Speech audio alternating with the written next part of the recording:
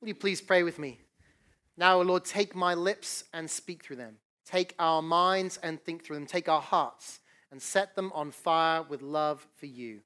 Amen. Please be seated. Well, good morning. So I recently heard a story about the Reverend Billy Graham, and it was one from the early 2000s. And apparently it goes like this. He just finished a tour of the Florida East Coast and was taking a limousine to the airport. Well, having never driven a limo, he decided he would ask the chauffeur if he could take a turn and drive the limousine to the airport. Well, the chauffeur didn't have much choice, really. So he got in the back of the limo, and Billy took the wheel. Well, pretty soon he turned onto I-95, and he accelerated to about 90 miles per hour. Well, wham, right away, the blue lights of a state highway patrol flashed in his rearview mirror. And he pulled over, of course, and a trooper came to his window. And when the trooper saw who it was, he said, well, hold on a minute, I just need to put a call in. So the trooper, he radioed in and he asked for the chief. And when the chief came on the line, he said, I have a really important person I've just pulled over and I need to know what to do. Well, the chief replied, who is it? Not Ted Kennedy again, is it? And the trooper said, no, even more important. It isn't Governor Jeb Bush, is it? Asked the chief. No, even more important, replied the trooper. It isn't President George Bush, is it? No, replied the trooper. Even more important. Well, who in the world is it? Screamed the chief at the other end of the line. And the trooper responded, well, I don't know for sure, but I think it might be Jesus, because his chauffeur is Billy Graham.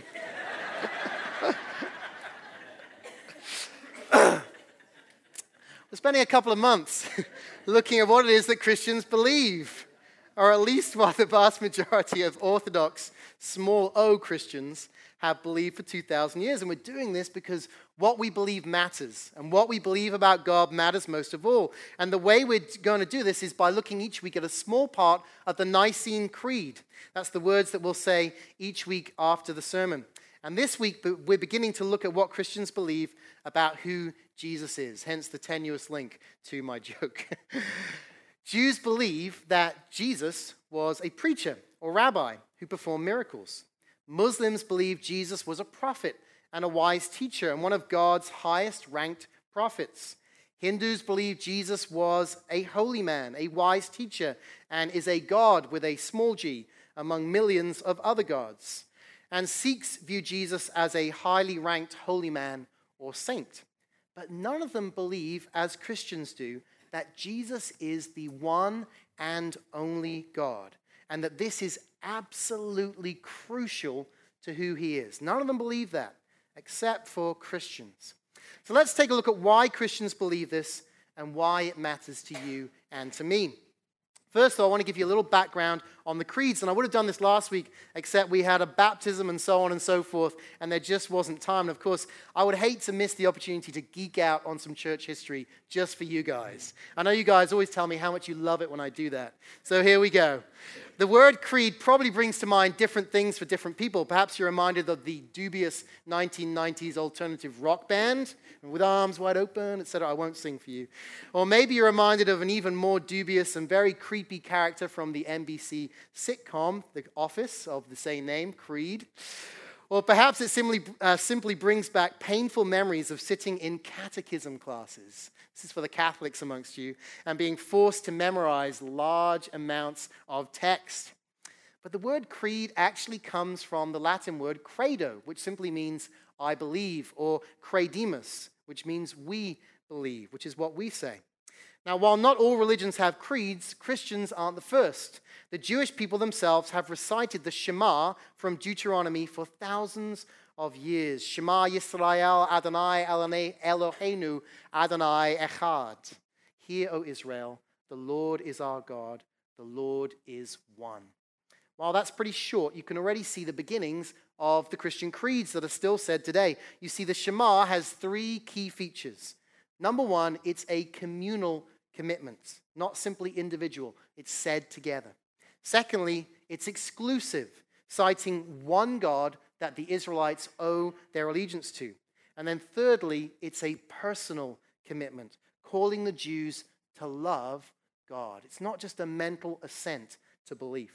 Well, as we'll discover, the Christian creeds are similar. They give a call for communal, personal, and exclusive commitment.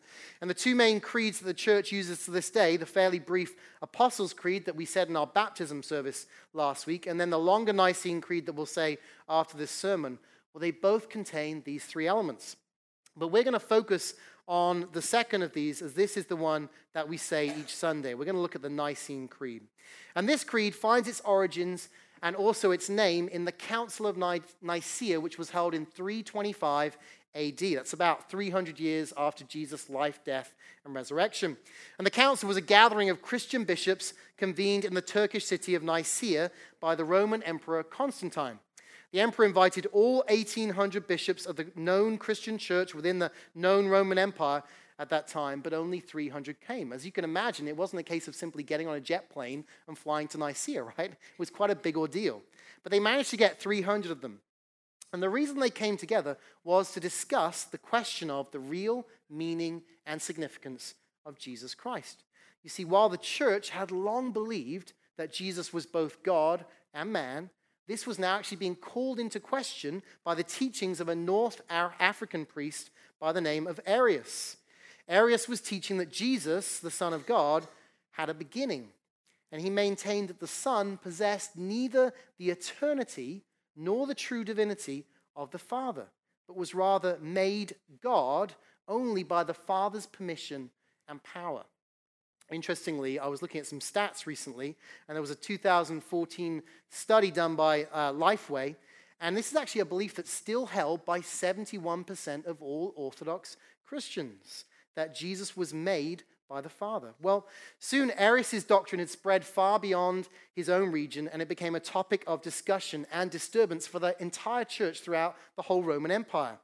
And this was now a powerful force in the Roman world, because just a little bit previously, in 313 AD, Emperor Constantine had actually legalized the you could be a Christian, as opposed to the first 3 centuries of the Christian faith.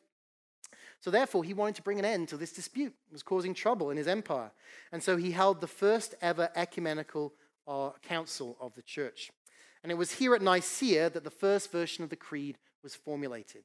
And I say the first version because it actually took another 50 years to finish this. There were other additions that were deemed necessary as people started saying these things. And so it wasn't until the Second Ecumenical Council held in Constantinople in 381 AD, 56 years later, that the version that we all recognize that we've been saying for about 1,700 years as a church, well, it wasn't till then that it was actually finished. So let's take a closer look at what it has to say about Jesus. And as I mentioned last week, the creed is written in a Trinitarian structure. Okay, so it focuses on God the Father first, then it goes to God the Son, and then it goes to God the Holy Spirit. The second section, though, devoted to the Son of God, it's the longest section of the entire creed. And this section breaks into 2 parts, covering both the divinity of Jesus and the humanity of Jesus. And this week, we're going to look at his divinity. And then the next few weeks will be spent looking at his humanity. But always remembering that he is simultaneously fully human and fully divine, something the creed is at pains to express. First of all, then, this section of the creed, and you can find it, I think, on the inside of your... No, it's not. Is it on the screens? Do we have it on the screens? Let's see. Yeah, there you go. Let's leave that on the screens for now. So first of all, then, this section of the creed unapologetically proclaims the deity of Jesus. He is the Son of God, eternally begotten of the Father, God from God, light from light, true God from true God, begotten, not made, of one being with the Father. No, he wasn't created, nor was he adopted by the Father, but he has always been and always will be. As John puts in our gospel reading today, in the beginning was the Word, that's Jesus, and the Word was with God, and the Word was God. He was in the beginning with God, and the Word became flesh and dwelt among us, and we have seen his glory, glory as of the only Son from the Father, or as of the only Son, or begotten from the Father, full of grace and truth. And the word begotten, which isn't in all the texts, but it is implied there, it comes from the Greek word monogenes, meaning being the only one of its kind or class, unique in kind. And the Apostle John is primarily concerned with demonstrating that Jesus is the Son of God. So he uses the word monogenes to highlight Jesus as uniquely God's Son, that is, sharing the same divine nature as God, as opposed to believers who are God's sons and daughters by adoption. We see that in Ephesians chapter 1. Jesus is God's one and only Son and has always been so. You see, the bottom line is that when we use terms such as Father and terms such as Son to describe God and Jesus, they're actually human terms, aren't they? They're to help us understand the relationship between the persons of the Trinity. But the analogy breaks down if you try to take it too far and to teach, as some pseudo-Christian cults, such as Jehovah's Witnesses, maybe you've had them knock on your door at one stage or another, that they teach that Jesus was literally begotten, as in he was produced or created by God the Father, something that makes him less than God. At its most basic then, what the writers of the Creed are trying to say is, Jesus is God. He is God. Or as one theologian put it, God is Jesus. When you see Jesus, you are seeing God. Not just because Jesus is God, but also because God is Jesus. Jesus is the one who shows us who God is and what God is like. They're saying that to know God, we need simply to look at who Jesus is, something that John also says. And yet, even to this day, the divinity of Christ is played down by many people, including Christians. Many of them, consciously or not, they subscribe to a modernized form of the Arian heresy, choosing to read the New Testament selectively. One of the best-known examples of this approach to Jesus is that of Thomas Jefferson. Jefferson was actually devoted to the teachings of Jesus Christ, but he didn't always agree with how they're interpreted by biblical sources, including the writers of the four Gospels, whom he considered to be untrustworthy correspondents. So Jefferson created his own gospel by taking a sharp instrument, perhaps a penknife, and he took it to existing copies of the New Testament and pasted up his own account of Jesus' philosophy, distinguishing it from what he called the corruption of schismatizing followers. Jefferson, like a number of the other founding fathers, was a deist. In other words, he believed that while there was a supreme being somewhere out there, he didn't believe that this being intervenes in the universe or that it can be known personally, something that is clearly contrary to the writings of both the Old and the New Testaments. But it's clear in all four of the Gospels that Jesus is recognized by his followers as the Son of God. None of the Gospel writers fails to mention this, and they make it clear that Jesus also believed he was God's Son. Yes, he did and said things that clearly alluded to his deity, and it wasn't missed by the religious leaders that he interacted with and who ultimately had him killed. Some examples of this are these. First of all, he claimed to have the authority to forgive sin, and the religious leaders thought to themselves that he was blaspheming when he did that. Secondly, he called God his Father, and he equated his work with the Father's, and they tried all the harder to kill him when he did that. Thirdly, he said that he and the Father are one, and they actually picked up stones to kill him because they said he was blaspheming, claiming to be God. And then fourthly, he said that he would sit at the right hand of the Mighty One and come on the clouds of heaven, and they said he was blaspheming, and they condemned him to death. The Pharisees knew who Jesus was claiming to be, and so did Jesus. As the current Catholic scholar Luke Timothy Johnson puts it, to be Christian then, in any significant sense of the term, is to claim that God is fully present in the human Jesus in a manner and fullness not realized in any other creature. Now you might say, well, why does that matter? I mean, ultimately, why are we spending this time looking at this stuff? It seems pretty heavy for a Sunday morning. I just woke up. Come on, please give me a chance here. It's amazing I got out of bed. Well, it matters to the apostles, and it matters to the writers of the Creed, because if Jesus isn't God, then he can't save us. And all that we do this morning is meaningless. It's pointless. You could sleep in bed, okay? It wouldn't matter. You see, the name given to Jesus actually comes from the Hebrew word Yeshua, meaning God saves. God saves. And Christ, which is not which is not his last name, as some people have incorrectly told me, but his title, okay, means the anointed one. He's the anointed one, the Messiah. Jesus then is God's Messiah who's come to save us. That's what his name means. God's Messiah who's come to save us. He's the one prophesied about throughout the whole of the Old Testament, such as in our reading from Isaiah 9 this morning. For to us a child is born, to us a son is given, and the government shall be upon his shoulders. 700 years before his birth, he was being prophesied about. And he comes to save us from our sins, something we cannot do ourselves. And he comes to defeat death once and for all. You see, by one man, that's Adam, sin and death entered the world.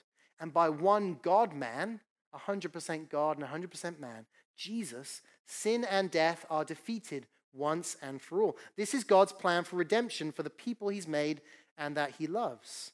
You see, Jesus comes not as a self-help guru, but as the one who has the power to set us free from slavery to sin and to rescue and heal us from all of our brokenness. All the things in our lives that we'd rather not tell other people about, all those things, he can set us free from them because he is God. And he can only do this if he's God, because only God is able to be the perfect, sinless sacrifice for all of mankind. Only he could live a perfect life and then bear the condemnation for our sins, becoming simultaneously the judge and the one judged, and so perfectly satisfying both his justice and his love in order to offer to us free forgiveness. That's why Paul writes in his letter to the Colossians, "For in him all the fullness of God was pleased to dwell, and through him to reconcile to himself all things, whether on earth or in heaven, making peace by the blood of his cross." To quote Luke Timothy Johnson again, we are Christians in the first place, after all, not because Jesus was a splendid teacher of morals in first century Palestine, or because he had a particularly attractive vision for the ordering of society.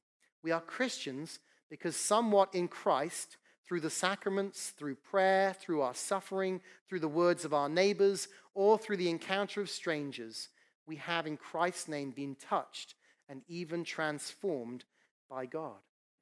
It's certainly my story, and I know that's the story of many of you as well, is God's transformation in your life.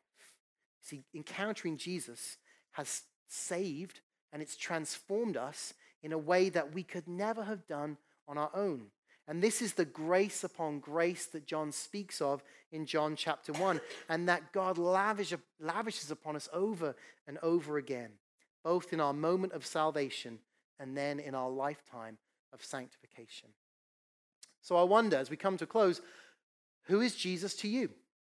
Is he your Savior, and is he your Lord? You see, when we say this section of the Creed, we also proclaim Jesus as Lord. We believe in one Lord, Jesus Christ, the only Son of God. Now, Lord is someone who's a ruler, someone with authority. It's the kind of person you come across in Game of Thrones, right? He rules a territory, okay? And Christians recognize Jesus as the ruler of all things and the one who has authority over even their own hearts. We owe him everything we are, including our worship and obedience. For the early Christians to say such a thing was an enormous risk.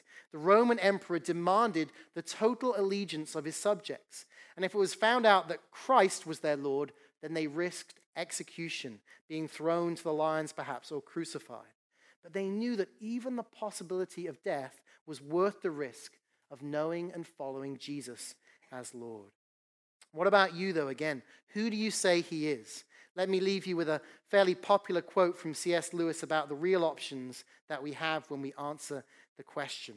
In his book, Mere Christianity, Lewis writes this: "I'm trying here to prevent anyone saying the foolish thing that people often say about Jesus.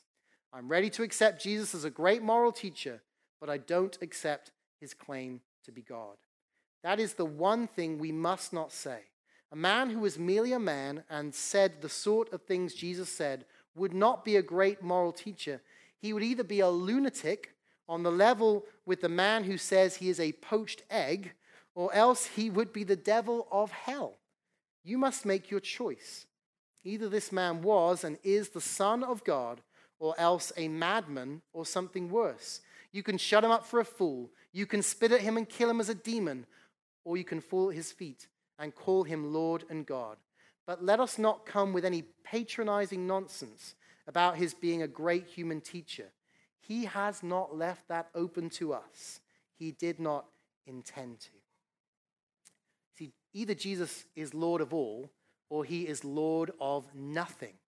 Just don't ignore him or try to say that he's something in the middle. That makes a mockery of his life and the lives of billions of Christian followers since his time. Today, will you follow him as Lord and as Savior, giving everything to the one who loves you and made you and wants to be in relationship with you? This is the response that the writers of the Creed are hoping for, but more importantly, that Jesus himself is hoping for from you. Let us pray. Oh, come, Holy Spirit. Come and grow in us faith, Lord Jesus. Faith in you. You, Lord Jesus, we believe are Lord of all. You are the Son of God. And Lord, where we have doubts, would you increase our faith? Would you increase our trust in you, that we might follow you more closely this day and every day, that we might know you, that we might be in relationship with you, that you might transform us, making us into your likeness more and more each and every day. In Jesus' name I pray. Amen.